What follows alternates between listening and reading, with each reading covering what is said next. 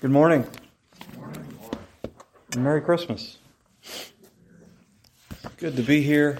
Good to gather, whether physically or electronically.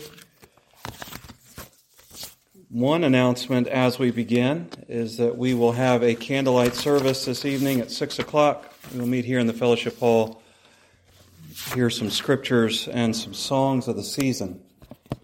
And I look forward to gathering with everybody for that. And I hope everybody has a wonderful and safe Christmas and New Year as we look forward to the next couple weeks. Are there any other announcements today? Well, if not, our call to worship comes from the book of Luke. It's Luke chapter 1, verses 46 through 56.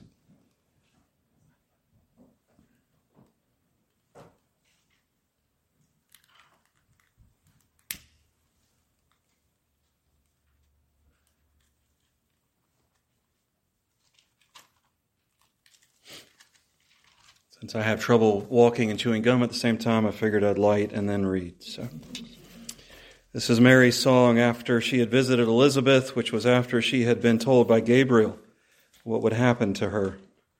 And Mary said, "My soul glorifies the Lord, and my spirit rejoices in God my Savior, for he has been mindful of the humble state of his servant. From now on, all generations will call me blessed, for the Mighty One has done great things for me. Holy is his name. His mercy extends to those who fear him from generation to generation. He has performed mighty deeds with his arm. He has scattered those who are proud in their inmost thoughts. He has brought down rulers from their thrones, but has lifted up the humble. He has filled the hungry with good things, but has sent the rich away empty. He has helped his servant Israel, remembering to be merciful to Abraham and his descendants forever, even as he said to our fathers." And Mary stayed with Elizabeth for about 3 months and then returned home. Let us pray. Our God and Father above, we do thank you for these words where Mary lifts up praise and worship to you.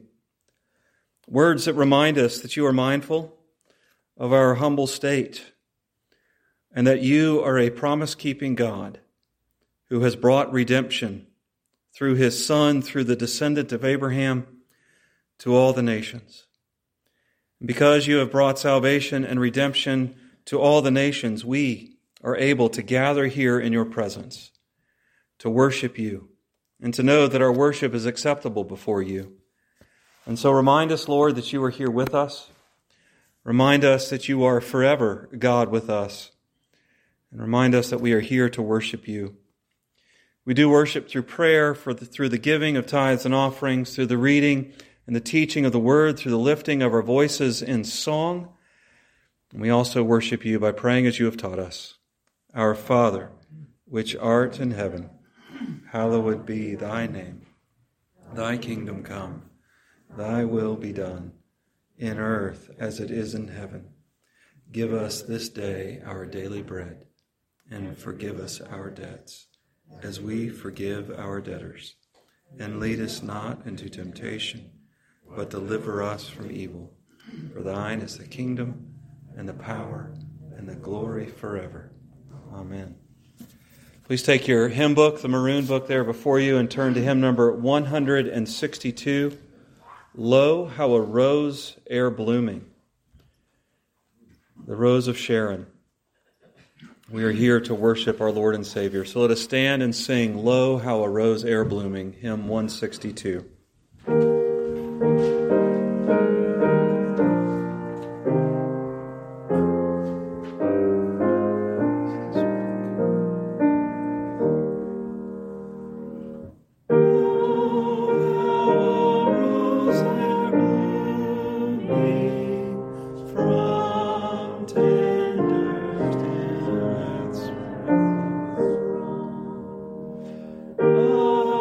Jesse's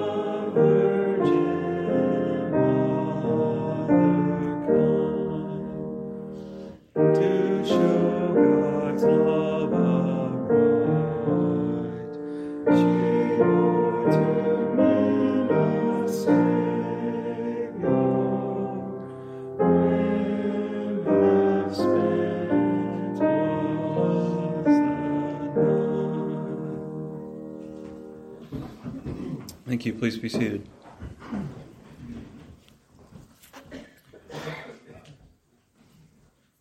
As we consider Mary's attitude of worship to God, we are reminded that oftentimes we fall short in our worship, and yet God gives us the opportunity to come to Him to confess and to repent.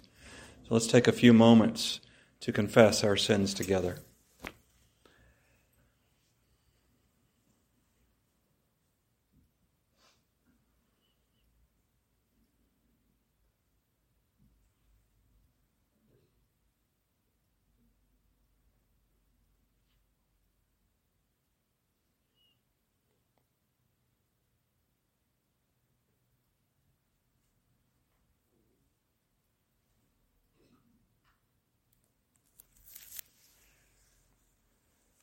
Lift up your heads, O ye people. Lift up your heads, O ye gates, and know that the King of glory has come in.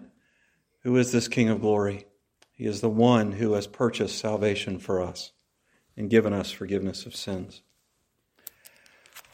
Our New Testament reading today comes from the book of Hebrews. Hebrews chapter 2, beginning in verse 5. We will read Hebrews 2, 5 through 18. It is not to angels that He has subjected the world to come, about which we are speaking, but there is a place where someone has testified, "What is man that you are mindful of him, the Son of Man that you care for him? You made him a little lower than the angels, you crowned him with glory and honor, and put everything under his feet. In putting everything under him, God left nothing that is not subject to him. Yet at present we do not see everything subject to him. But we see Jesus, who was made a little lower than the angels, now crowned with glory and honor because he suffered death, so that by the grace of God he might taste death for everyone. In bringing many sons to glory, it was fitting that God, for whom and through whom everything exists, should make the author of their salvation perfect through suffering. But the one who makes man holy and those who are made holy are of the same family. So Jesus is not ashamed to call them brothers. He says, "I will declare your name to my brothers. In the presence of the congregation I will sing your praises. And again I will put my trust in him." And again he says, "Here I am, and the children God has given me." Since the children have flesh and blood, he too shared in their humanity, so that by his death he might destroy him who holds the power of death, that is, the devil, and free those who all their lives were held in slavery by their fear of death. For surely it is not to angels that he helps, but Abraham's descendants. For this reason he has to be made like his brothers in every way, in order that he might become a merciful and faithful high priest in service to God, and that he might make atonement for the sins of the people. Because he himself suffered when he was tempted, he is able to help those who are being tempted. The grass withers, the flowers fail, but the word of our Lord stands forever. Part of our worship is the giving of our tithes and offerings. So now please prayerfully consider how and what you will give.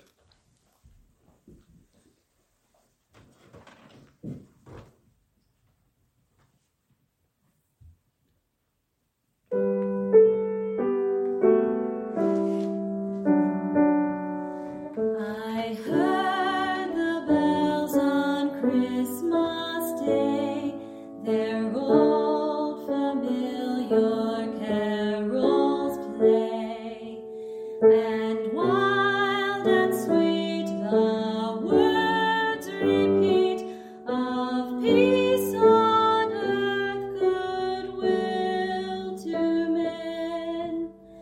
I thought as now this day had come, the belfries of all Christendom had rung so long the unbroken song of peace on earth, goodwill to men. And in despair I bowed my head. There is no peace on earth, I said, for hate is strong and mocks the song of peace on earth,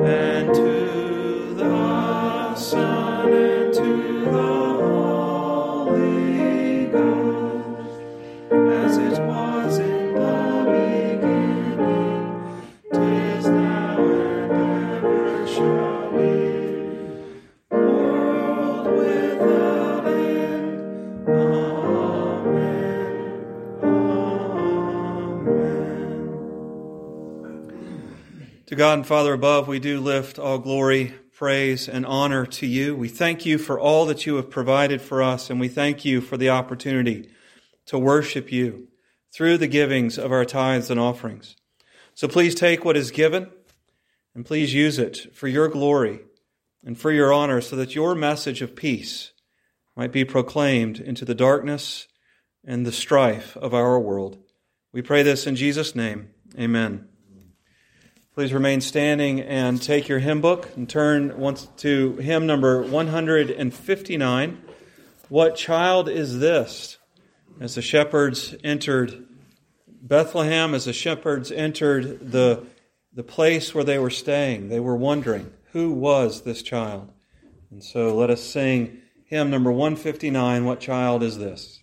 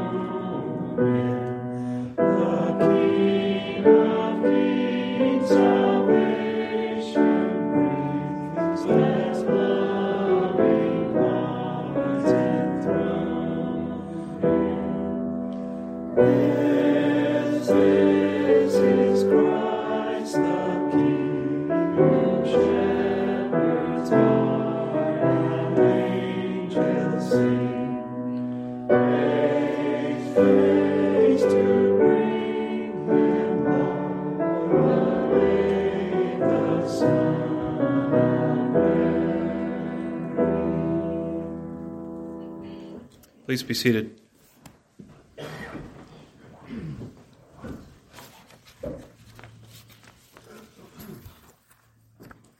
As the saints who have come before us and the saints who will come after us have done for centuries, we gather together around the truth of God's Word.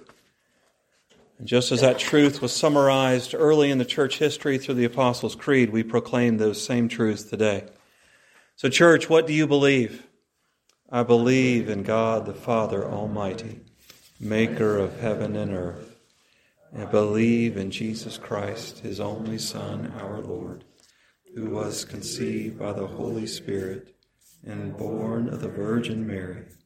He suffered under Pontius Pilate, was crucified, died, and was buried. He descended into hell. The third day He rose again from the dead. He ascended into heaven and is seated at the right hand of God the Father Almighty. From there He will come to judge the living and the dead. I believe in the Holy Spirit, the Holy Catholic Church, the communion of saints, the forgiveness of sins, the resurrection of the body, and the life everlasting. Amen. Amen. A couple updates. As we go to the Lord in prayer, please continue to pray for Natalie Wade in her ongoing cancer treatments. Pray for her family as well as they seek to minister to her. She was...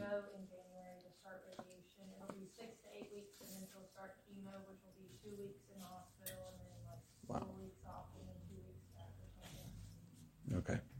Yes, so she'll be starting her treatments, radiation after the first of the year, and then chemo in conjunction with that as well.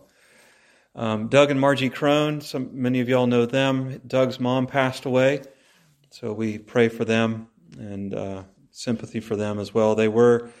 She was at the old Greenbrier Manor, which is Greenbrier Healthcare Center, and they were able to spend the last few hours with her, so we do thank God for that. Some of you know Stephen and Presley Ann Lawfridge from the Wellspring congregation. They both tested positive for COVID-19 this week.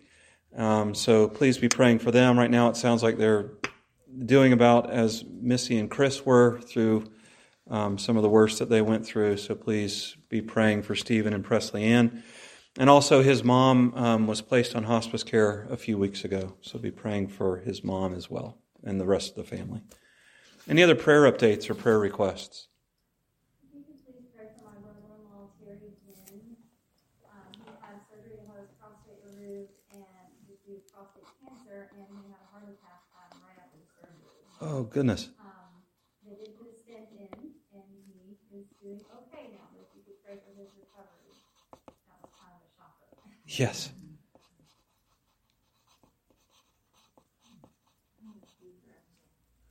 How is Dee doing? They were going to transfer her to rehab in Monroe County. Okay. Probably yesterday or today. Okay. Today, Everybody here? Dee is being hopefully transferred yesterday or today to a rehab facility in Monroe County. It's mostly for swallowing. She cannot swallow. Okay. So she can't eat, so she has a feeding tube. Okay. All right, anything else? Susan Jackson, that's Haley Thorpe that I went to school with. Her grandma, they called in hospice earlier this week. She has cancer and it's completely taken over with her. Okay. And Susan Jackson is the one? Susan and Jackson. Suzanne, okay. And actually, be praying for Ellie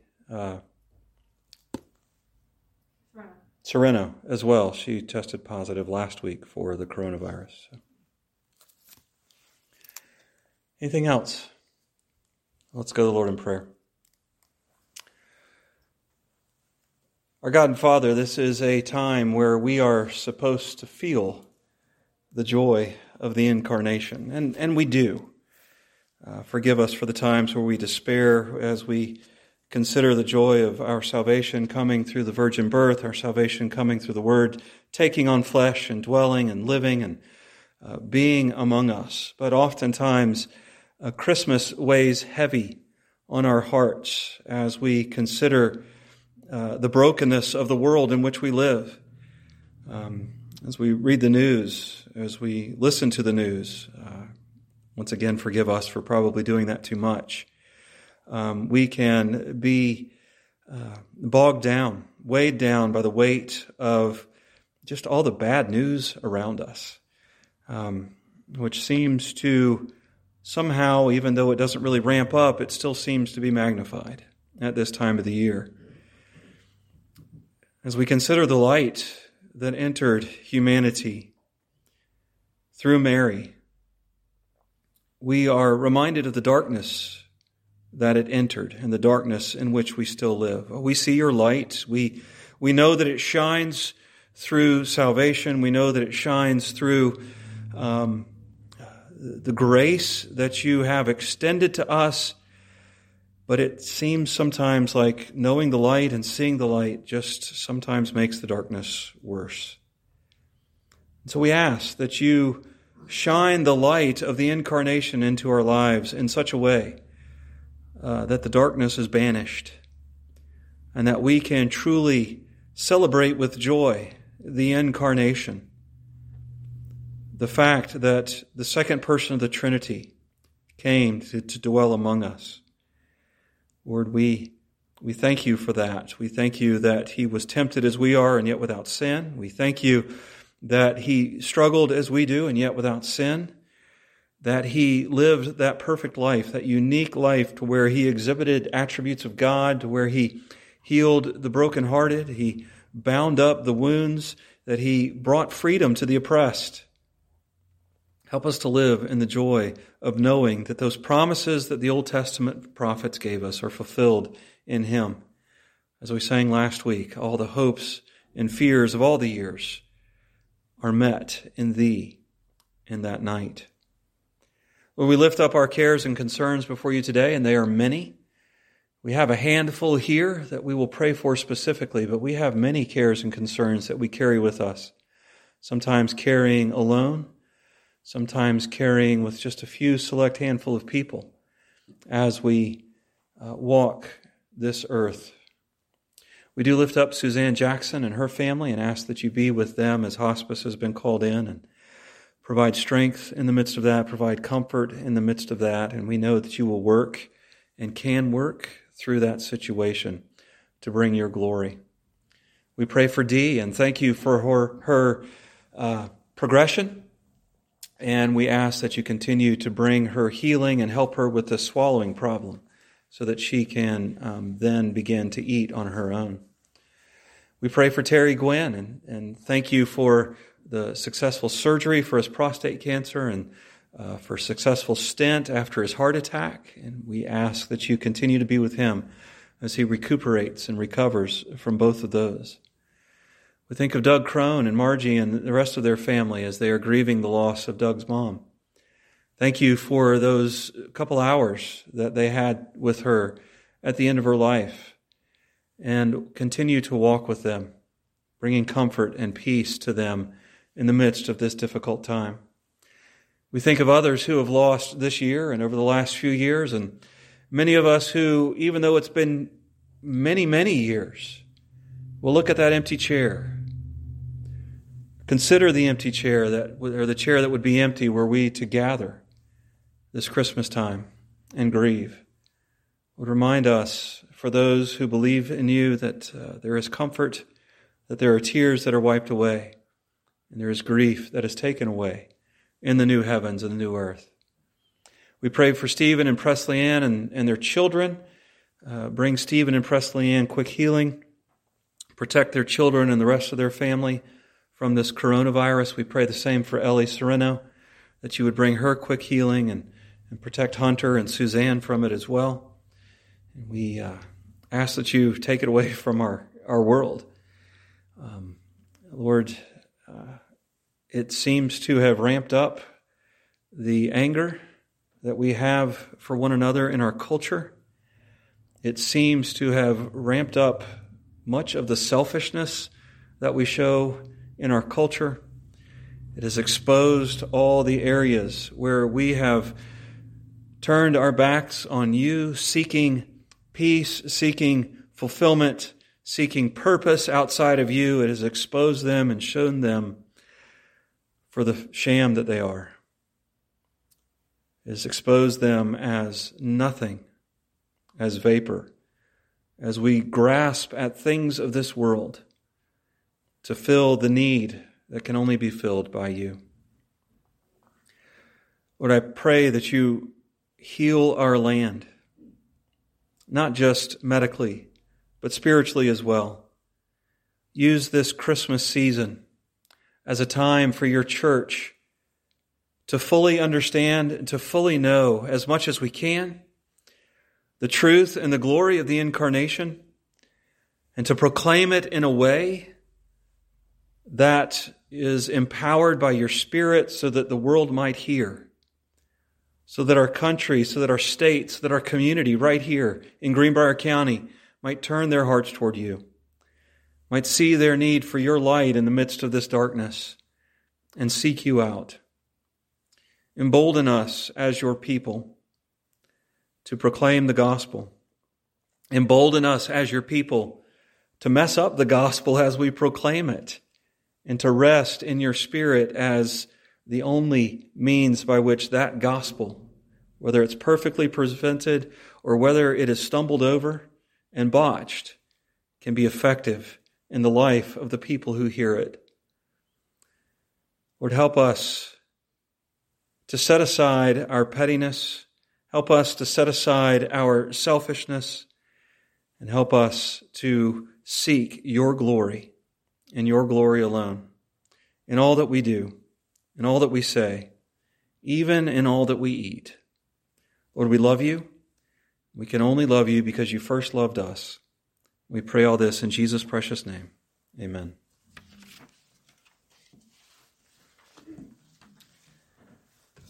Please turn with me in your Bibles to Luke chapter 1.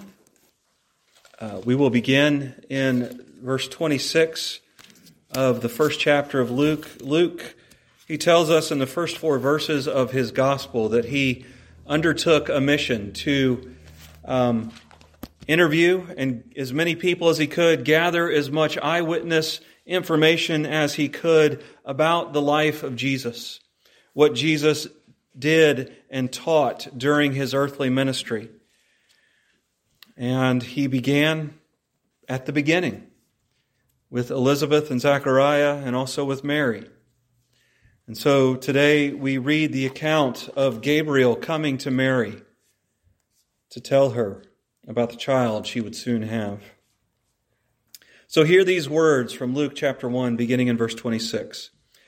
In the 6th month, God sent the angel Gabriel to Nazareth, a town in Galilee, to a virgin pledged to be married to a man named Joseph, a descendant of David. The virgin's name was Mary. The angel went to her and said, "Greetings, you who are highly favored. The Lord is with you." Mary was greatly troubled at his words and wondered what kind of greeting this might be. But the angel said to her, "Do not be afraid, Mary. You have found favor with God. You will be with child and give birth to a son, and you are to give him the name Jesus. He will be great and will be called the Son of the Most High. The Lord God will give him the throne of his father David, and he will reign over the house of Jacob forever. His kingdom will never end." "How will this be?" Mary asked the angel, "since I am a virgin?" The angel answered, "The Holy Spirit will come upon you, and the power of the Most High will overshadow you. So the Holy One to be born will be called the Son of God.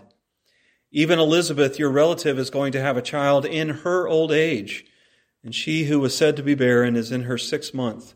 For nothing is impossible with God." "I am the Lord's servant," Mary answered. "May it be to me as you have said." Then the angel left her. Let us pray.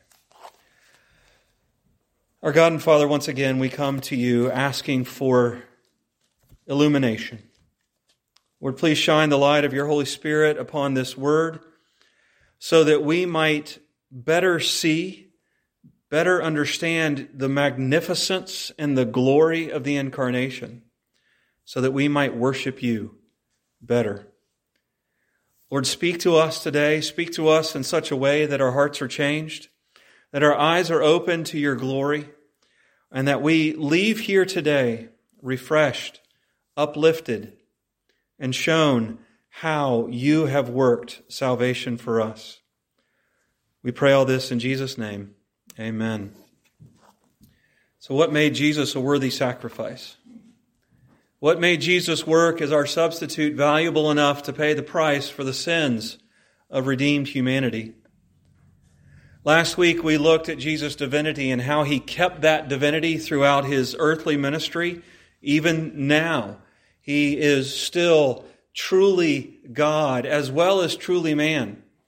And this divinity gave Jesus the capacity to be able to take judgment from God to pay for our sins. And this week we are going to look at the other side of the coin of the doctrine of incarnation, Jesus' human nature, and see that there are 2 things that made him worthy to be our substitute: his humanity and his sinlessness. But first, before we jump into his humanity and his sinlessness, I want us to look briefly at the virgin birth because it is the basis of Jesus' humanity. Let's review what Sam Storms, how we used his definition last week of the incarnation. And when we talk about the incarnation, we mean that the eternal Word, or second person of the Trinity, became a man or assumed flesh at a point in time, yet without ceasing to be God.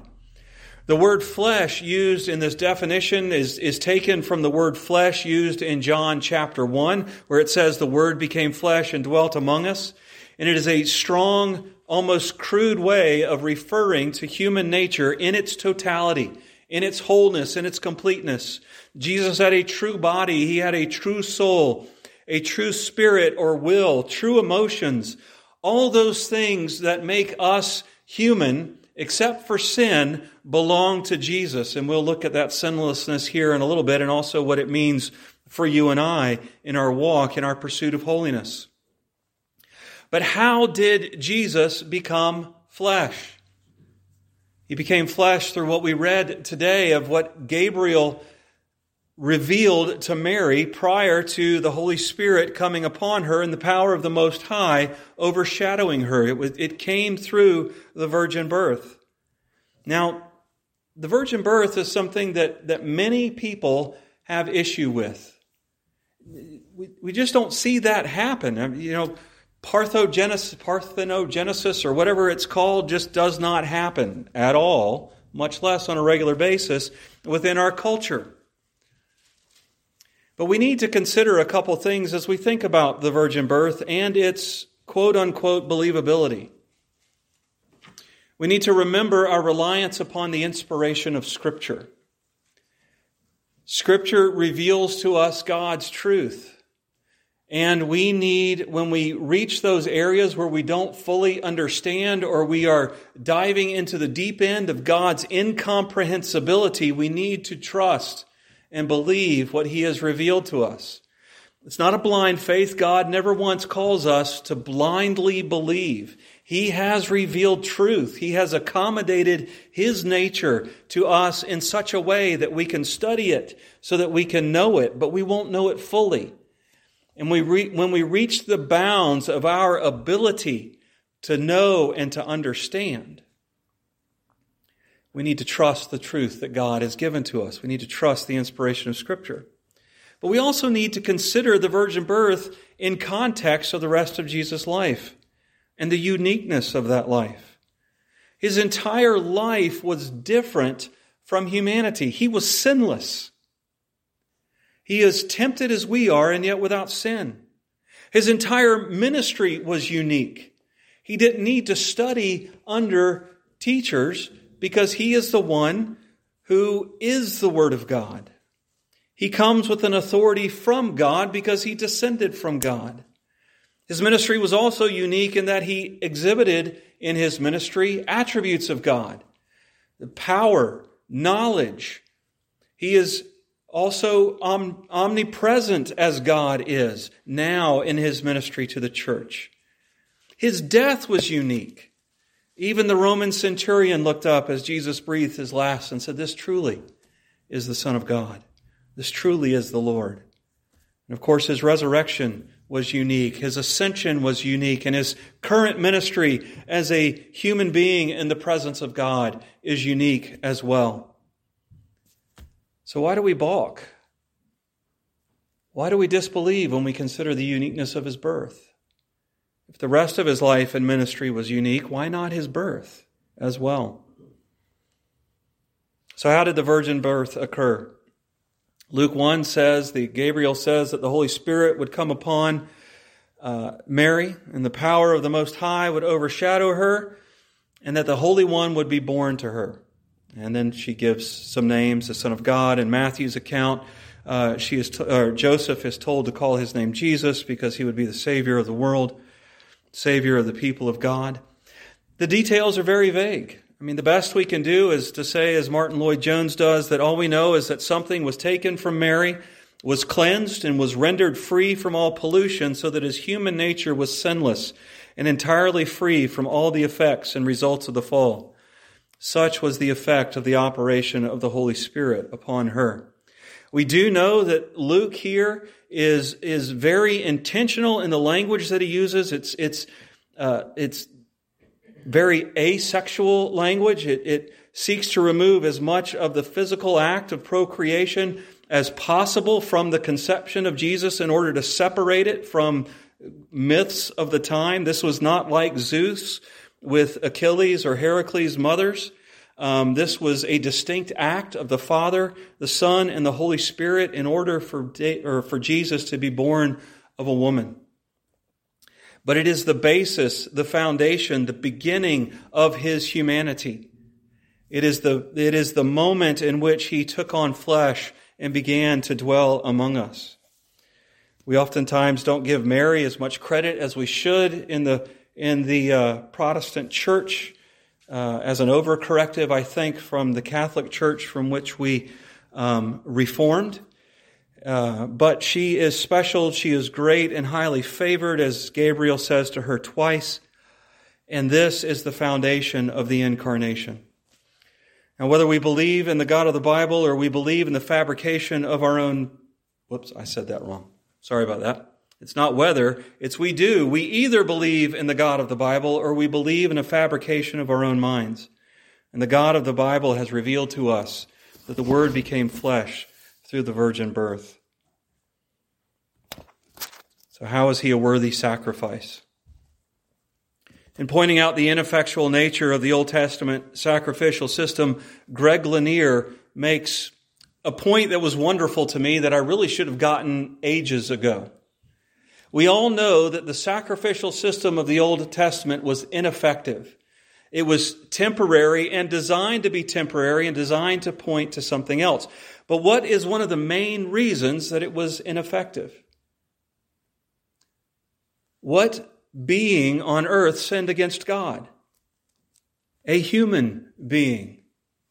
And so who must pay the penalty for man's sin? A human.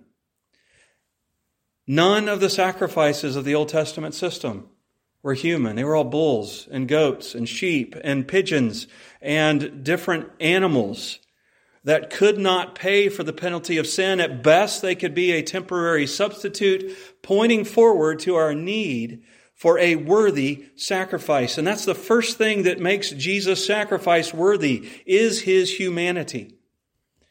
As we talked about a few moments ago, he is flesh and blood. He is body and soul. His human nature was fully and truly human. As we consider his life, we see this. Luke chapter 2, verse 40 tells us that Jesus was subject to the process of growth and development just as we are. Young people in the church, do you struggle with growing up and maturing? Jesus struggled with that just as you do, except without sin.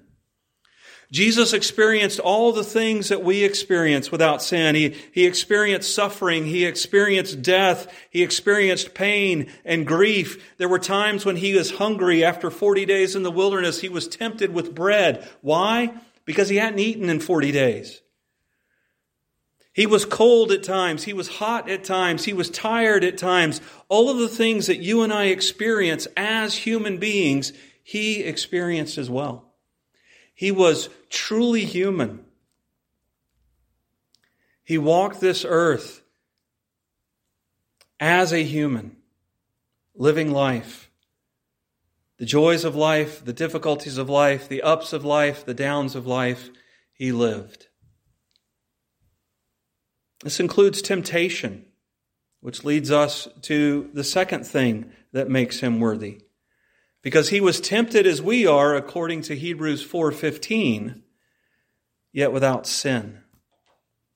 He is tempted in all the ways that we think about, and many ways that we don't think about. The 10 Commandments, he was tempted in all those areas. Was he tempted to despair when he saw the darkness of the world around him? Absolutely. Was he tempted to turn his back on the path that God had laid before him? Absolutely. All of the areas, all of them where you and I are tempted, he was tempted as well, yet without sin.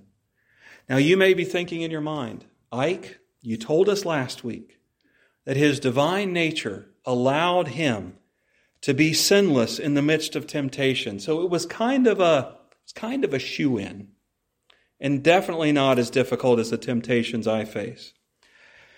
So there is some truth to that. But let's think about Jesus' human nature for just a moment. How many of you have ever tried a diet before? I remember when I was in seminary, one of my good friends, Rick, and I were talking about how we both wanted to lose weight. And Rick said, well, I've got this book. It's called The South Beach Diet. Why don't you pick up a copy and we'll do it together? South Beach Diet can be a wonderful thing. The hard part is for the first 2 to 4 weeks, you eliminate all carbohydrates. Do you like canned corn? Yeah, that's a problem. You can't have corn the first 2 to 4 weeks. Do you like carrots? That's a problem. You can't have carrots for the first 2 to 4 weeks. Do you like cookies and cakes and ice cream? You can't have cookies and cakes and ice cream for the first 2 to 4 weeks. Even bread is not allowed. Do you understand? Do you know how hard it is to have a diet like mine and suddenly to stop eating bread and corn and carrots and cookies and cake and ice cream? They sit there on the table, because I was the only one in the 5 of us that was doing this diet. But there would be bread and cookies and cake and ice cream. And that was the most difficult thing in the world, not to just run over and grab one after the kids had gone to bed and eat a cookie or a dozen. And nobody would know until Michelle got home tomorrow and counted, because she was at work. And there's almost a sense of relief when you do that, isn't there? When something is denied you, and you know that you can't have it, that there is supposed to be a wall between you and that cookie, there is almost a sense of relief. Now, it's tinged with guilt and shame, but there's almost a sense of relief when you finally pick up that cookie, you look around to make sure nobody's watching, and you take a bite. Can you imagine living your entire life without sinning and having to deal with the temptations involved with not sinning? Because, brothers and sisters, whatever sin, whatever temptation you struggle with, there is almost a moment of relief when you finally give in. Jesus never gave in. In his humanity, yes, his humanity was buoyed up by his divinity. But in his humanity, he never took the bite, never felt the relief of giving in to temptation. Now, I may be a really good person, but because I have sinned, I cannot offer any help to myself or to you in your payment for sin. But Jesus, walking life, 40 days and 40 nights without anything to eat, and Satan says, turn the rocks into bread. You know you can do it. Man shall not live by bread alone.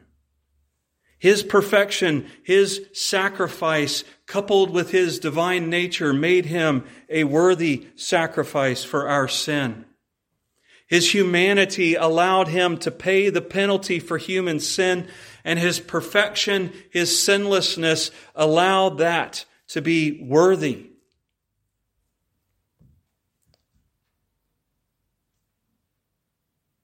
To give us grace.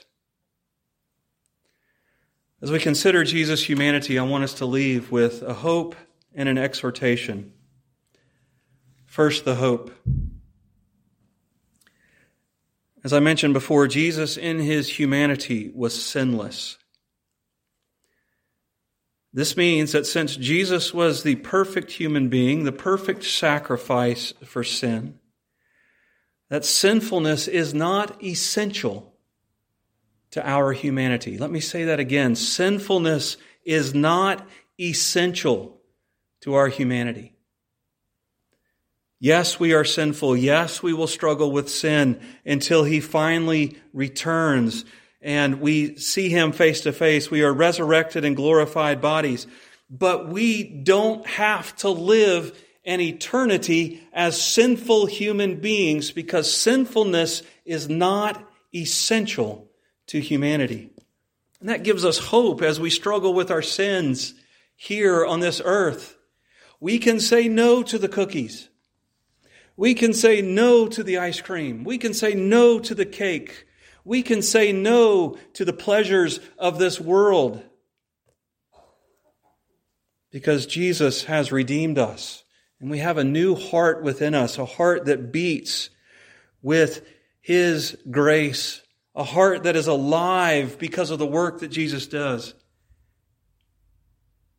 We can have victory over sin because it's not essentially a part of who we are. And secondly, I give you an exhortation. The Apostle John, in his letters to the church, which were actually supposed to be the New Testament reading for today. But in 2 John, verse 7, he says, "Many deceivers who do not acknowledge Jesus Christ as coming in the flesh have gone out into the world. Any such person is the deceiver and the Antichrist." He says in his first letter, he says something very similar, but he says they carry with them the spirit of the Antichrist. Regardless of what you believe about the end of times Antichrist, the spirit of the Antichrist is alive and well in the world today. And what is it marked by? It's marked by a denial of the incarnation. It's marked by a denial that Jesus came in the flesh. We must get this right. We must understand and believe and profess that Jesus came in the flesh, because our eternal future depends on it. Your eternal future depends on it. Let us pray. Our God and Father above, we do thank you for the reality, the beauty, and the truth of the incarnation. We thank you for the hope that it gives to us. Not only a hope of salvation, but a hope of victory in our pursuit of holiness and sanctification. As we are given the reminder that sinfulness is not essential to who we are as human beings. That each and every one of us, because of the work of redemption that has been done for us, because of the work of justification that has been done for us, can pursue holiness successfully and know that that holiness will fully be ours in the new heavens and the new earth. And so, Lord, just as well, we ask that you open our eyes and our ears. Help us to search our hearts and to know within our hearts that this is true, and to profess with our mouth that Jesus came in the flesh, that He is our Lord and Savior, and that you raised Him from the dead. I pray this in Jesus' name. Amen. Our God and Father, we do thank you once again for this meal, for this reminder of the gospel that is so dear to us, and this reminder of the glory of what we celebrate in Christmas. Help us to live in the hopeful anticipation of the world to come, so that we might glorify you in our pursuit of holiness. I pray this in Jesus' name. Amen.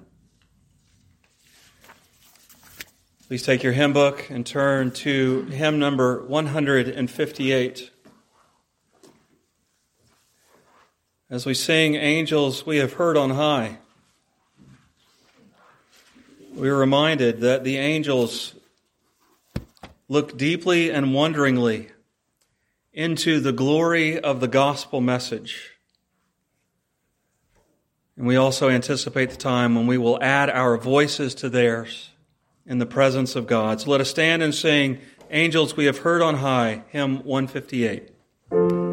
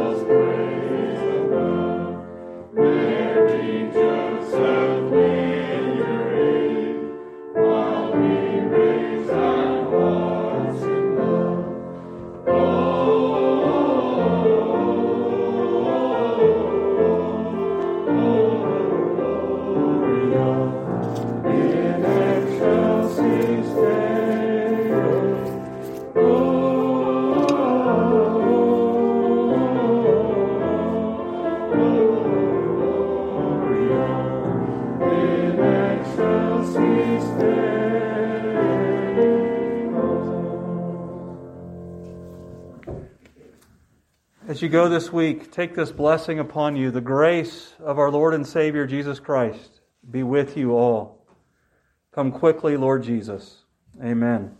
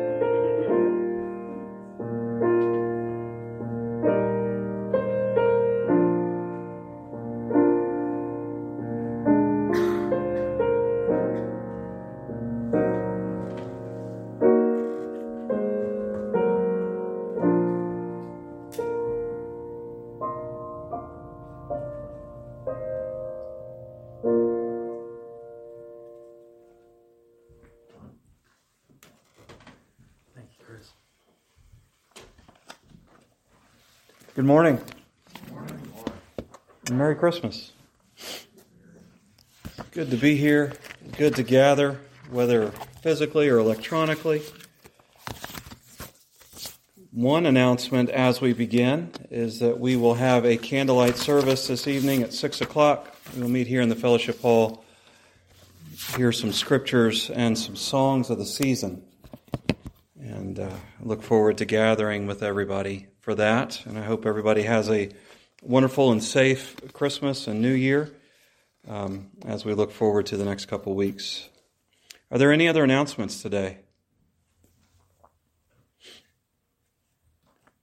If not, our call to worship comes from the book of Luke. It's Luke chapter 1, verses 46 through 56.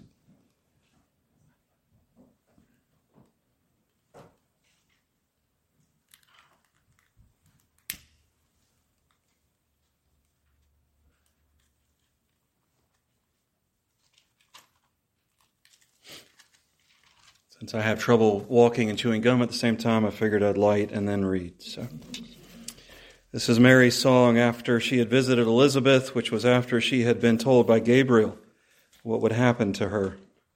And Mary said, "My soul glorifies the Lord, and my spirit rejoices in God my Savior, for he has been mindful of the humble state of his servant.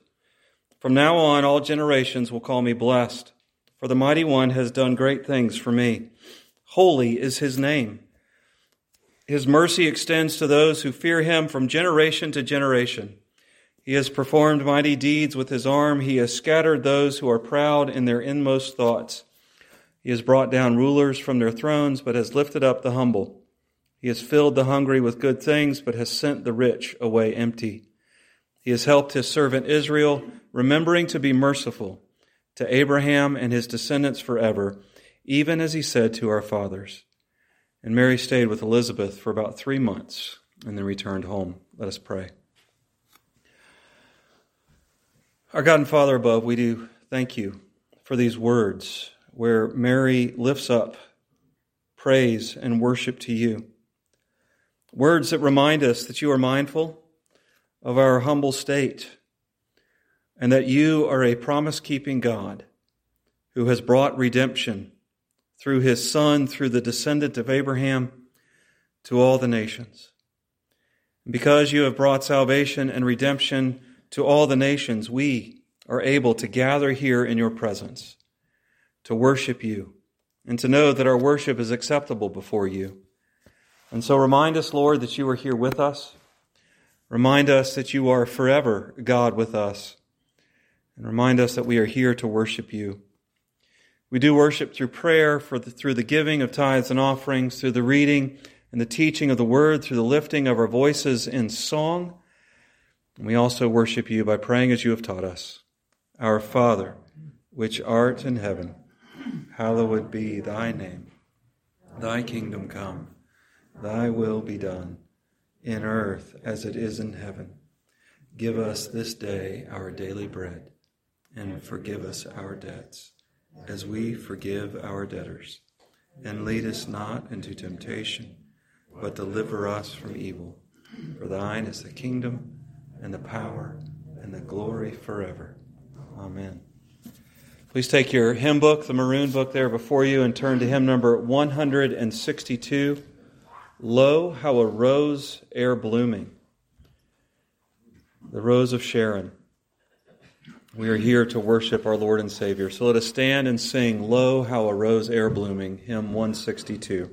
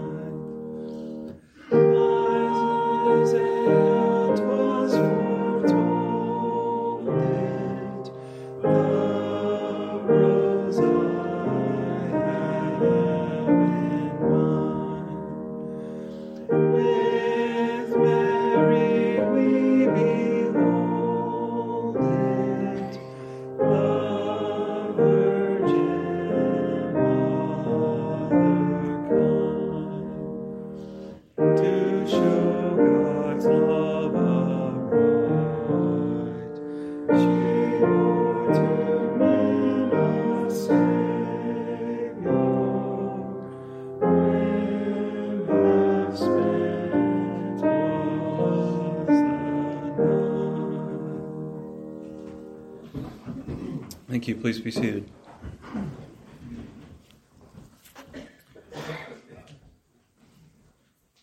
As we consider Mary's attitude of worship to God, we are reminded that oftentimes we fall short in our worship, and yet God gives us the opportunity to come to Him to confess and to repent. So let's take a few moments to confess our sins together.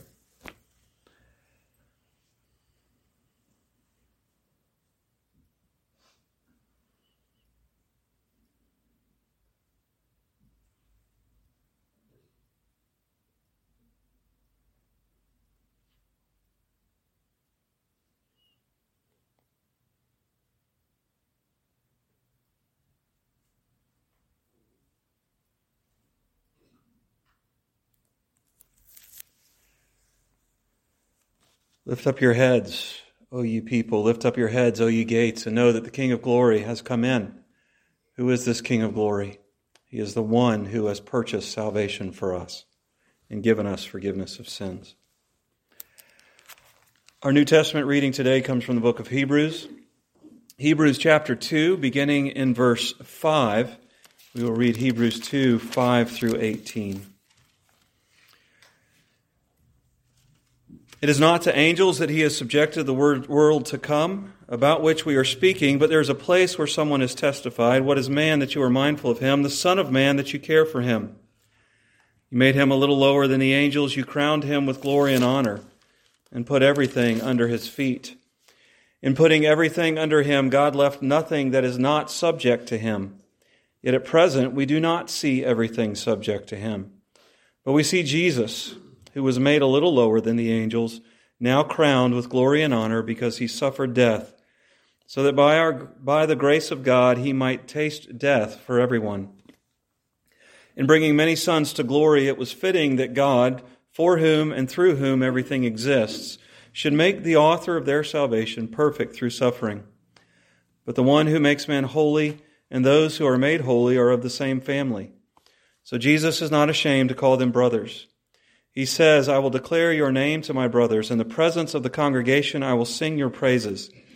And again, I will put my trust in him. And again, he says, here I am, and the children God has given me. Since the children have flesh and blood, he too shared in their humanity, so that by his death he might destroy him who holds the power of death, that is the devil, and free those who all their lives were held in slavery by their fear of death. For surely it is not to angels that he helps, but Abraham's descendants. For this reason he has to be made like his brothers in every way, in order that he might become a merciful and faithful high priest in service to God, and that he might make atonement for the sins of the people. Because he himself suffered when he was tempted, he is able to help those who are being tempted. The grass withers, the flowers fail, but the word of our Lord stands forever. Part of our worship is the giving of our tithes and offerings.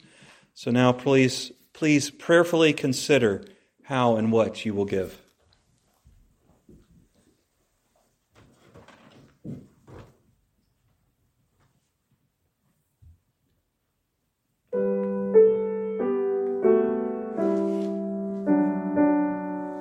I heard the bells on Christmas Day, their old familiar carols play, and wild and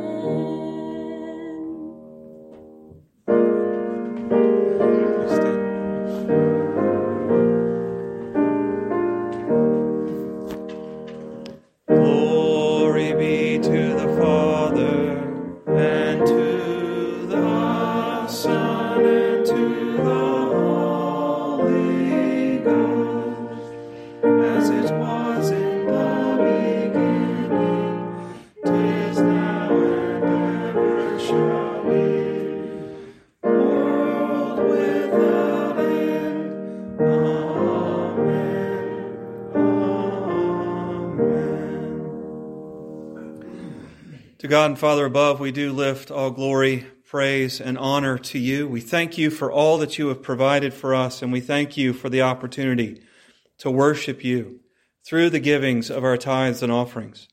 So please take what is given, and please use it for your glory and for your honor, so that your message of peace might be proclaimed into the darkness and the strife of our world. We pray this in Jesus' name. Amen. Please remain standing and take your hymn book and turn once to hymn number 159. What child is this? As the shepherds entered Bethlehem, as the shepherds entered the place where they were staying, they were wondering, who was this child? And so let us sing hymn number 159, What Child Is This?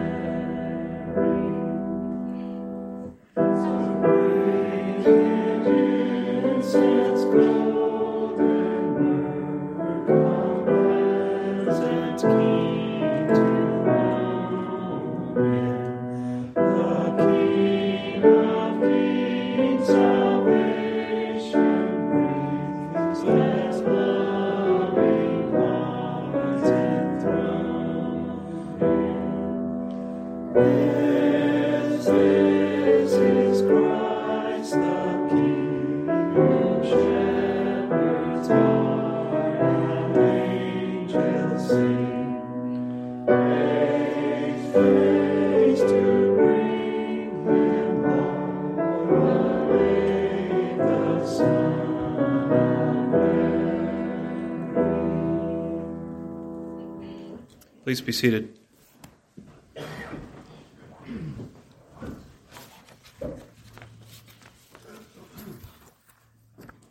As the saints who have come before us and the saints who will come after us have done for centuries, we gather together around the truth of God's Word. And just as that truth was summarized early in the church history through the Apostles' Creed, we proclaim those same truths today. So, church, what do you believe? I believe in God the Father Almighty, maker of heaven and earth. I believe in Jesus Christ, His only Son, our Lord, who was conceived by the Holy Spirit and born of the Virgin Mary. He suffered under Pontius Pilate, was crucified, died, and was buried. He descended into hell. The third day He rose again from the dead. He ascended into heaven and is seated at the right hand of God the Father Almighty. From there He will come to judge the living and the dead. I believe in the Holy Spirit, the Holy Catholic Church, the communion of saints, the forgiveness of sins, the resurrection of the body, and the life everlasting. Amen. Amen. A couple updates. As we go to the Lord in prayer, please continue to pray for Natalie Wade in her ongoing cancer treatments. Pray for her family as well as they seek to minister to her. She was... In January to start radiation. It'll be 6 to 8 weeks, and then she'll start chemo, which will be 2 weeks in the hospital, and then 4 weeks off, and then 2 weeks back or something. Okay. Yes, so she'll be starting her treatments, radiation after the first of the year, and then chemo in conjunction with that as well. Doug and Margie Crone, many of y'all know them. Doug's mom passed away, so we pray for them and sympathy for them as well. She was at the old Greenbrier Manor, which is Greenbrier Healthcare Center, and they were able to spend the last few hours with her. So we do thank God for that. Some of you know Stephen and Presley Ann Lawfridge from the Wellspring congregation. They both tested positive for COVID-19 this week. So please be praying for them. Right now it sounds like they're doing about as Missy and Chris were through some of the worst that they went through. So please be praying for Stephen and Presley Ann. And also his mom was placed on hospice care a few weeks ago. So be praying for his mom as well and the rest of the family. Any other prayer updates or prayer requests? If you could please pray for my brother-in-law, Terry Ginn. He had surgery to have his prostate removed and due to prostate cancer, and he had a heart attack right after the surgery. Oh, goodness. They did put a stent in, and he is doing okay now, but if you could pray for his recovery, that was kind of a shocker. Yes.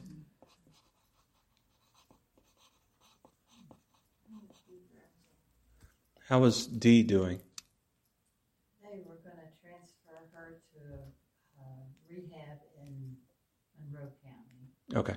Probably yesterday or today. Okay. Today, I think. Everybody here? Dee is being hopefully transferred yesterday or today to a rehab facility in Monroe County. It's mostly for swallowing. She cannot swallow. Okay. So she can't eat, so she has a feeding tube. Okay. All right, anything else? Susan Jackson, that's Haley Thorpe that I went to school with. Her grandma, they called in hospice earlier this week. She has cancer and it's completely taken her over. Okay. And Susan Jackson is the one? Susan and Jackson. Suzanne, okay. And actually, be praying for Ellie Sereno as well. She tested positive last week for the coronavirus. So. Anything else? Let's go to the Lord in prayer. Our God and Father, this is a time where we are supposed to feel the joy of the incarnation, and we do.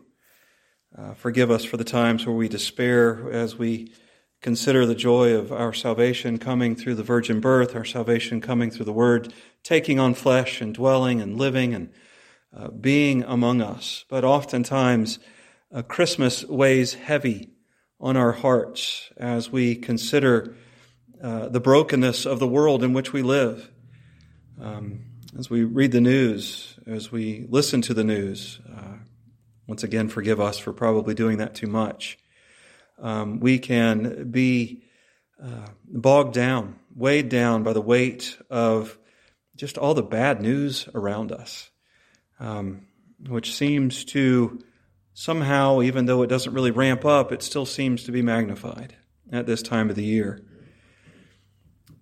As we consider the light that entered humanity through Mary, we are reminded of the darkness that it entered and the darkness in which we still live. We see your light. We know that it shines through salvation. We know that it shines through the grace that you have extended to us.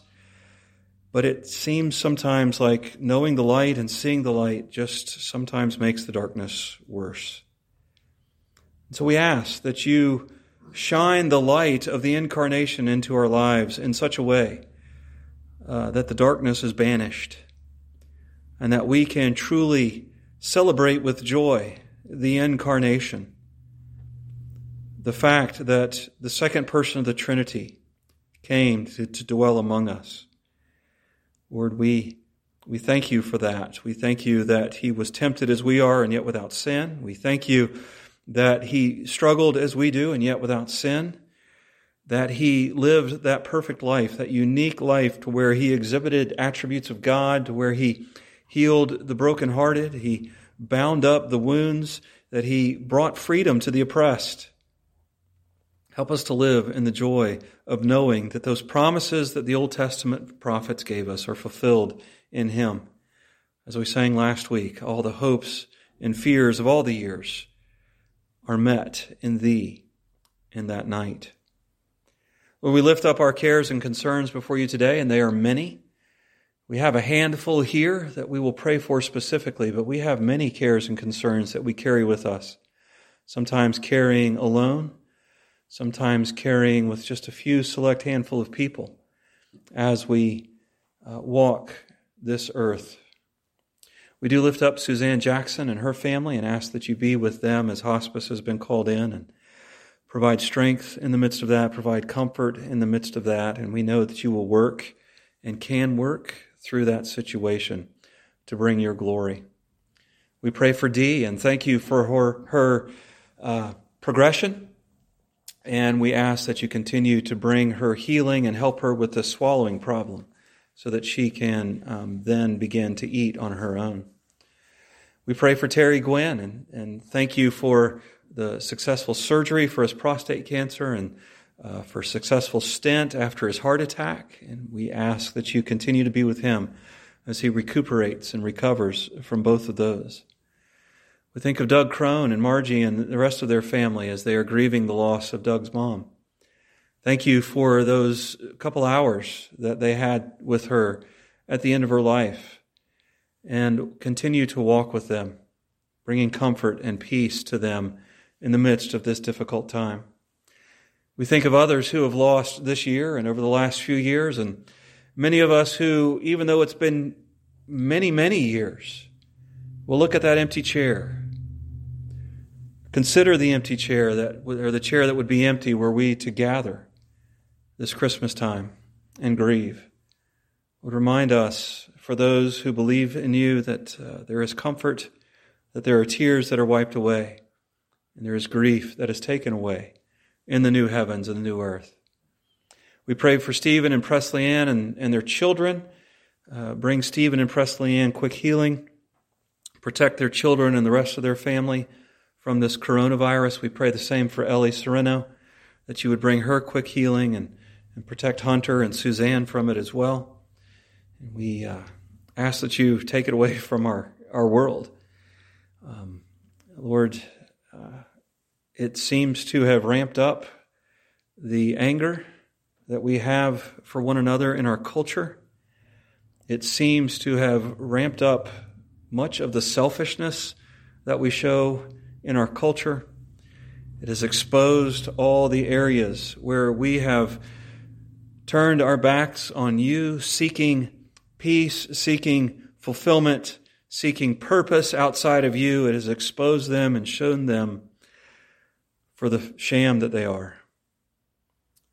It has exposed them as nothing, as vapor, as we grasp at things of this world to fill the need that can only be filled by you.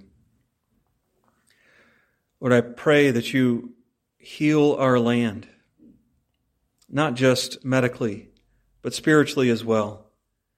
Use this Christmas season as a time for your church to fully understand and to fully know as much as we can the truth and the glory of the incarnation, and to proclaim it in a way that is empowered by your Spirit so that the world might hear, so that our country, so that our state, so that our community right here in Greenbrier County might turn their hearts toward you, might see their need for your light in the midst of this darkness and seek you out.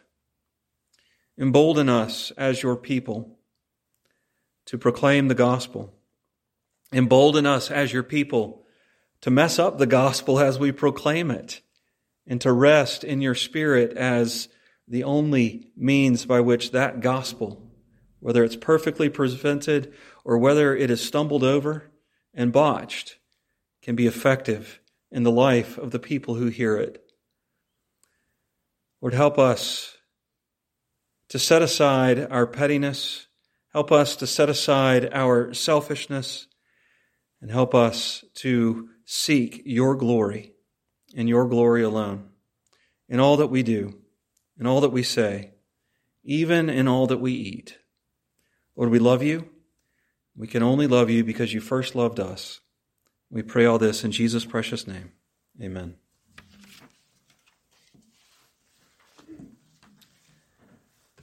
Please turn with me in your Bibles to Luke chapter 1. We will begin in verse 26 of the first chapter of Luke. Luke, he tells us in the first 4 verses of his gospel that he undertook a mission to interview and as many people as he could, gather as much eyewitness information as he could about the life of Jesus, what Jesus did and taught during his earthly ministry. And he began at the beginning with Elizabeth and Zechariah and also with Mary. And so today we read the account of Gabriel coming to Mary to tell her about the child she would soon have. So hear these words from Luke chapter 1, beginning in verse 26. In the 6th month, God sent the angel Gabriel to Nazareth, a town in Galilee, to a virgin pledged to be married to a man named Joseph, a descendant of David. The virgin's name was Mary. The angel went to her and said, "Greetings, you who are highly favored. The Lord is with you." Mary was greatly troubled at his words and wondered what kind of greeting this might be. But the angel said to her, "Do not be afraid, Mary. You have found favor with God. You will be with child and give birth to a son, and you are to give him the name Jesus. He will be great and will be called the Son of the Most High. The Lord God will give him the throne of his father David, and he will reign over the house of Jacob forever. His kingdom will never end." "How will this be?" Mary asked the angel, "since I am a virgin?" The angel answered, "The Holy Spirit will come upon you, and the power of the Most High will overshadow you. So the Holy One to be born will be called the Son of God. Even Elizabeth, your relative, is going to have a child in her old age, and she who was said to be barren is in her 6th month. For nothing is impossible with God." "I am the Lord's servant," Mary answered. "May it be to me as you have said." Then the angel left her. Let us pray. Our God and Father, once again, we come to you asking for illumination. Lord, please shine the light of your Holy Spirit upon this word so that we might better see, better understand the magnificence and the glory of the incarnation, so that we might worship you better. Lord, speak to us today. Speak to us in such a way that our hearts are changed, that our eyes are open to your glory, and that we leave here today refreshed, uplifted, and shown how you have worked salvation for us. We pray all this in Jesus' name. Amen. So what made Jesus a worthy sacrifice? What made Jesus' work as our substitute valuable enough to pay the price for the sins of redeemed humanity? Last week we looked at Jesus' divinity and how he kept that divinity throughout his earthly ministry. Even now, he is still truly God as well as truly man. And this divinity gave Jesus the capacity to be able to take judgment from God to pay for our sins.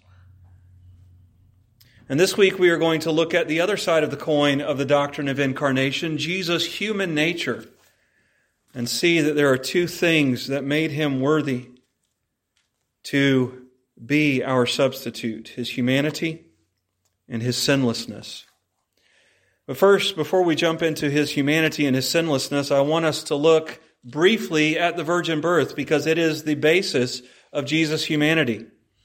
Let's review what Sam Storms, how we used his definition last week of the incarnation. And when we talk about the incarnation, we mean that the eternal Word, or second person of the Trinity, became a man or assumed flesh at a point in time, yet without ceasing to be God.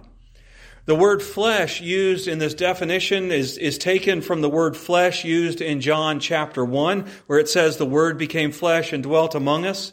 And it is a strong, almost crude way of referring to human nature in its totality, in its wholeness, in its completeness. Jesus had a true body. He had a true soul, a true spirit or will, true emotions. All those things that make us human, except for sin, belong to Jesus. And we'll look at that sinlessness here in a little bit and also what it means for you and I in our walk, in our pursuit of holiness. But how did Jesus become flesh? He became flesh through what we read today of what Gabriel revealed to Mary prior to the Holy Spirit coming upon her and the power of the Most High overshadowing her. It came through the virgin birth.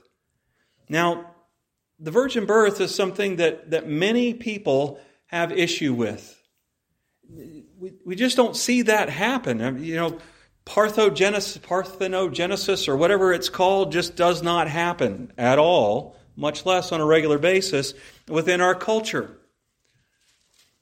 But we need to consider a couple things as we think about the virgin birth and its quote-unquote believability. We need to remember our reliance upon the inspiration of Scripture. Scripture reveals to us God's truth. And we need, when we reach those areas where we don't fully understand or we are diving into the deep end of God's incomprehensibility, we need to trust and believe what He has revealed to us. It's not a blind faith. God never once calls us to blindly believe. He has revealed truth. He has accommodated His nature to us in such a way that we can study it so that we can know it, but we won't know it fully. And when we reach the bounds of our ability to know and to understand, we need to trust the truth that God has given to us. We need to trust the inspiration of Scripture. But we also need to consider the virgin birth in context of the rest of Jesus' life and the uniqueness of that life. His entire life was different from humanity. He was sinless. He is tempted as we are, and yet without sin. His entire ministry was unique. He didn't need to study under teachers because He is the one who is the Word of God. He comes with an authority from God because He descended from God. His ministry was also unique in that He exhibited in His ministry attributes of God. The power, knowledge. He is also omnipresent as God is now in His ministry to the church. His death was unique. Even the Roman centurion looked up as Jesus breathed His last and said, "This truly is the Son of God. This truly is the Lord." And of course, His resurrection was unique. His ascension was unique. And His current ministry as a human being in the presence of God is unique as well. So why do we balk? Why do we disbelieve when we consider the uniqueness of His birth? If the rest of His life and ministry was unique, why not His birth as well? So how did the virgin birth occur? Luke 1 says, Gabriel says that the Holy Spirit would come upon Mary, and the power of the Most High would overshadow her, and that the Holy One would be born to her. And then she gives some names, the Son of God. In Matthew's account, Joseph is told to call his name Jesus because he would be the Savior of the world, Savior of the people of God.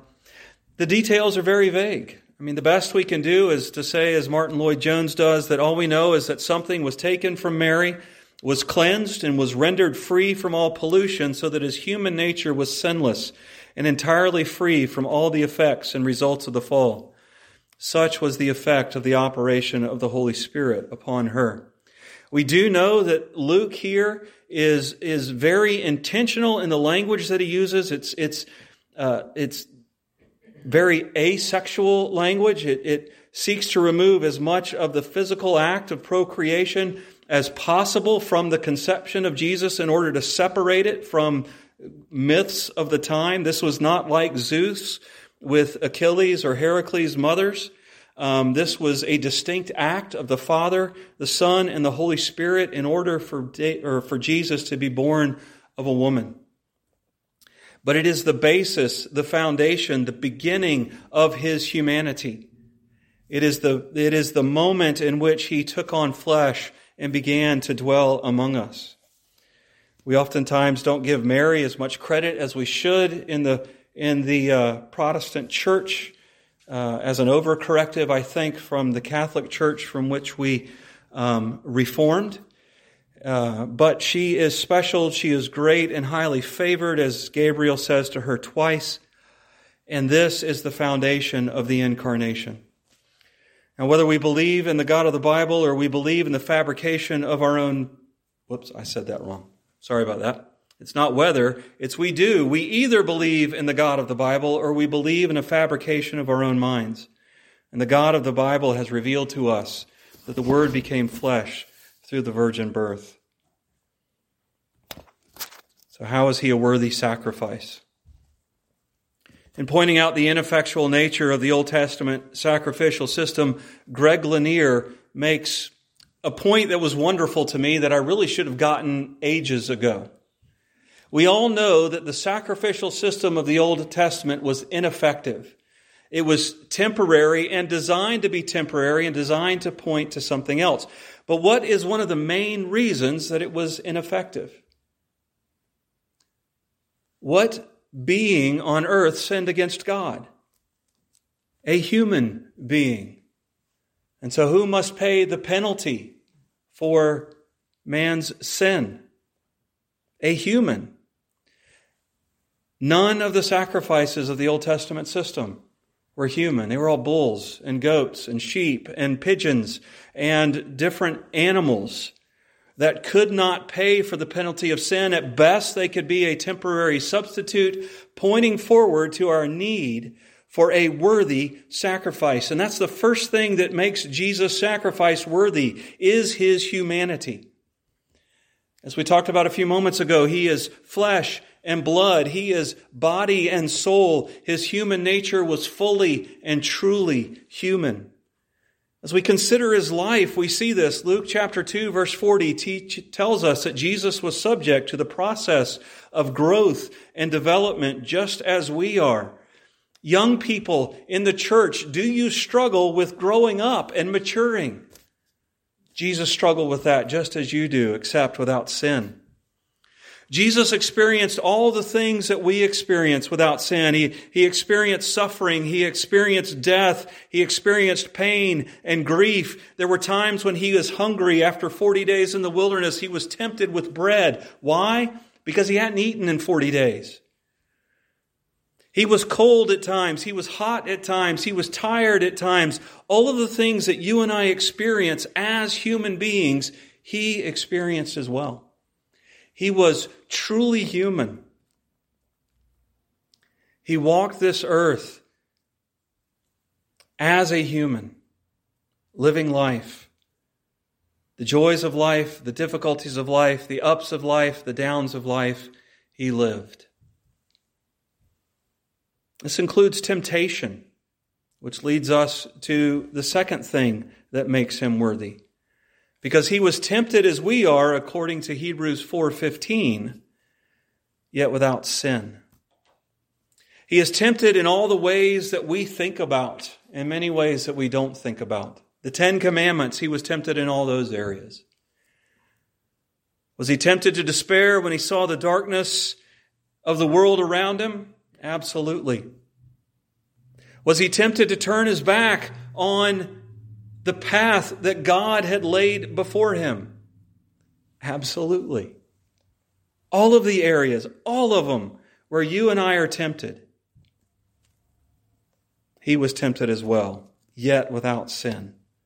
Now you may be thinking in your mind, Ike, you told us last week that his divine nature allowed him to be sinless in the midst of temptation. So it was kind of a shoo-in, and definitely not as difficult as the temptations I face.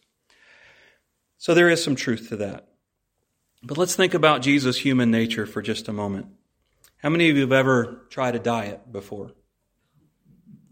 I remember when I was in seminary, one of my good friends, Rick, and I were talking about how we both wanted to lose weight. And Rick said, well, I've got this book. It's called The South Beach Diet. Why don't you pick up a copy and we'll do it together? South Beach Diet can be a wonderful thing. The hard part is for the first 2 to 4 weeks, you eliminate all carbohydrates. Do you like canned corn? Yeah, that's a problem. You can't have corn the first 2 to 4 weeks. Do you like carrots?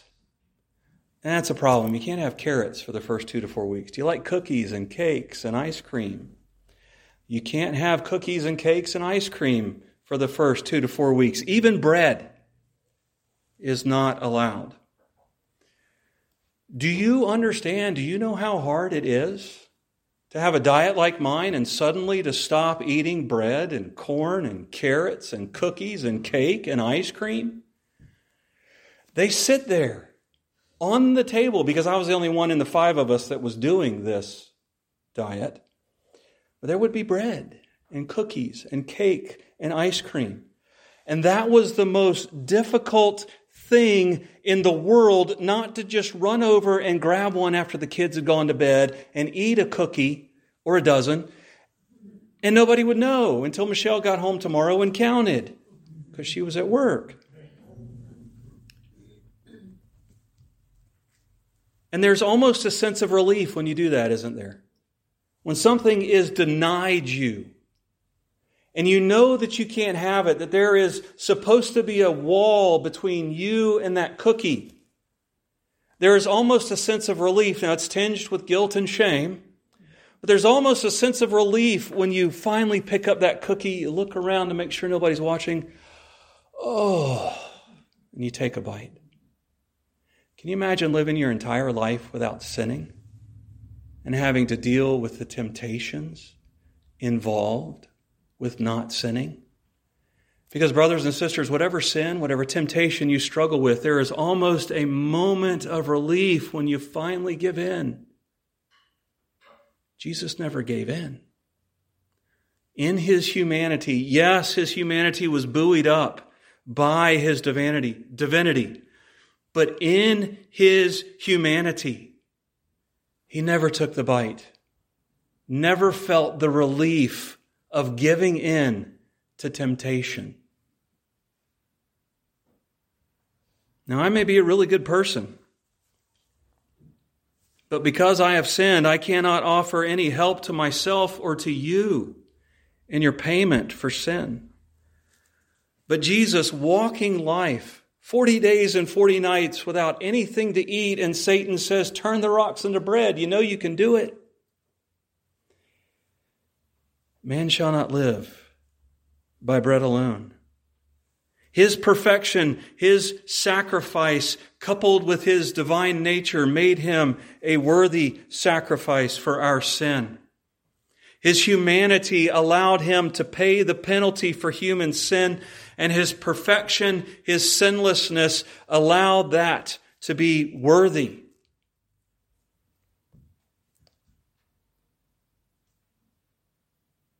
To give us grace. As we consider Jesus' humanity, I want us to leave with a hope and an exhortation. First, the hope. As I mentioned before, Jesus in his humanity was sinless. This means that since Jesus was the perfect human being, the perfect sacrifice for sin, that sinfulness is not essential to our humanity. Let me say that again. Sinfulness is not essential to our humanity. Yes, we are sinful. Yes, we will struggle with sin until he finally returns and we see him face to face. We are resurrected in glorified bodies. but we don't have to live an eternity as sinful human beings, because sinfulness is not essential to humanity. And that gives us hope as we struggle with our sins here on this earth. We can say no to the cookies. We can say no to the ice cream. We can say no to the cake. We can say no to the pleasures of this world, because Jesus has redeemed us. And we have a new heart within us, a heart that beats with His grace, a heart that is alive because of the work that Jesus does. We can have victory over sin because it's not essentially a part of who we are. And secondly, I give you an exhortation. The Apostle John, in his letters to the church, which were actually supposed to be the New Testament reading for today. But in 2 John, verse 7, he says, "Many deceivers who do not acknowledge Jesus Christ as coming in the flesh have gone out into the world. Any such person is the deceiver and the Antichrist." He says in his first letter, he says something very similar, but he says they carry with them the spirit of the Antichrist. Regardless of what you believe about the end of times Antichrist, the spirit of the Antichrist is alive and well in the world today. And what is it marked by? It's marked by a denial of the incarnation. It's marked by a denial that Jesus came in the flesh. We must get this right. We must understand and believe and profess that Jesus came in the flesh, because our eternal future depends on it. Your eternal future depends on it. Let us pray.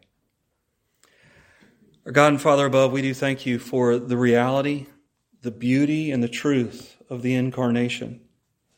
We thank you for the hope that it gives to us. Not only a hope of salvation, but a hope of victory in our pursuit of holiness and sanctification. As we are given the reminder that sinfulness is not essential to who we are as human beings. That each and every one of us, because of the work of redemption that has been done for us, because of the work of justification that has been done for us, can pursue holiness successfully and know that that holiness will fully be ours in the new heavens and the new earth.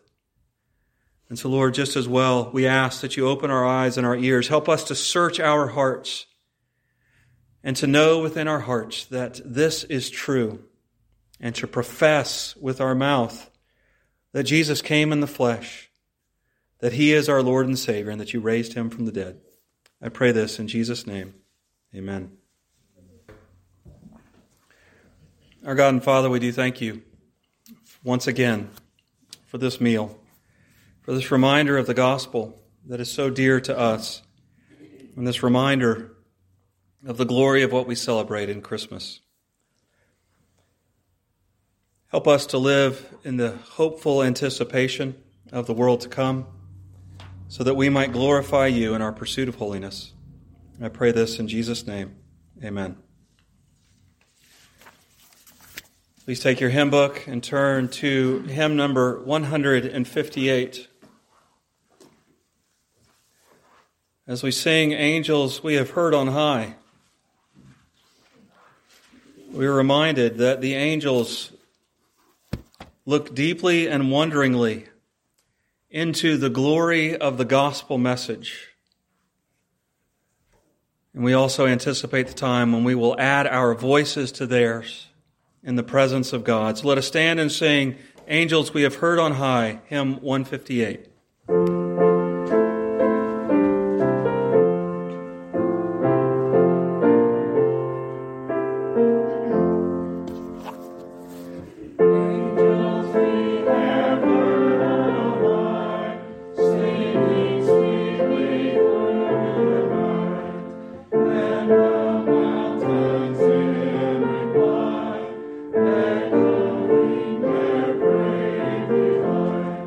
Oh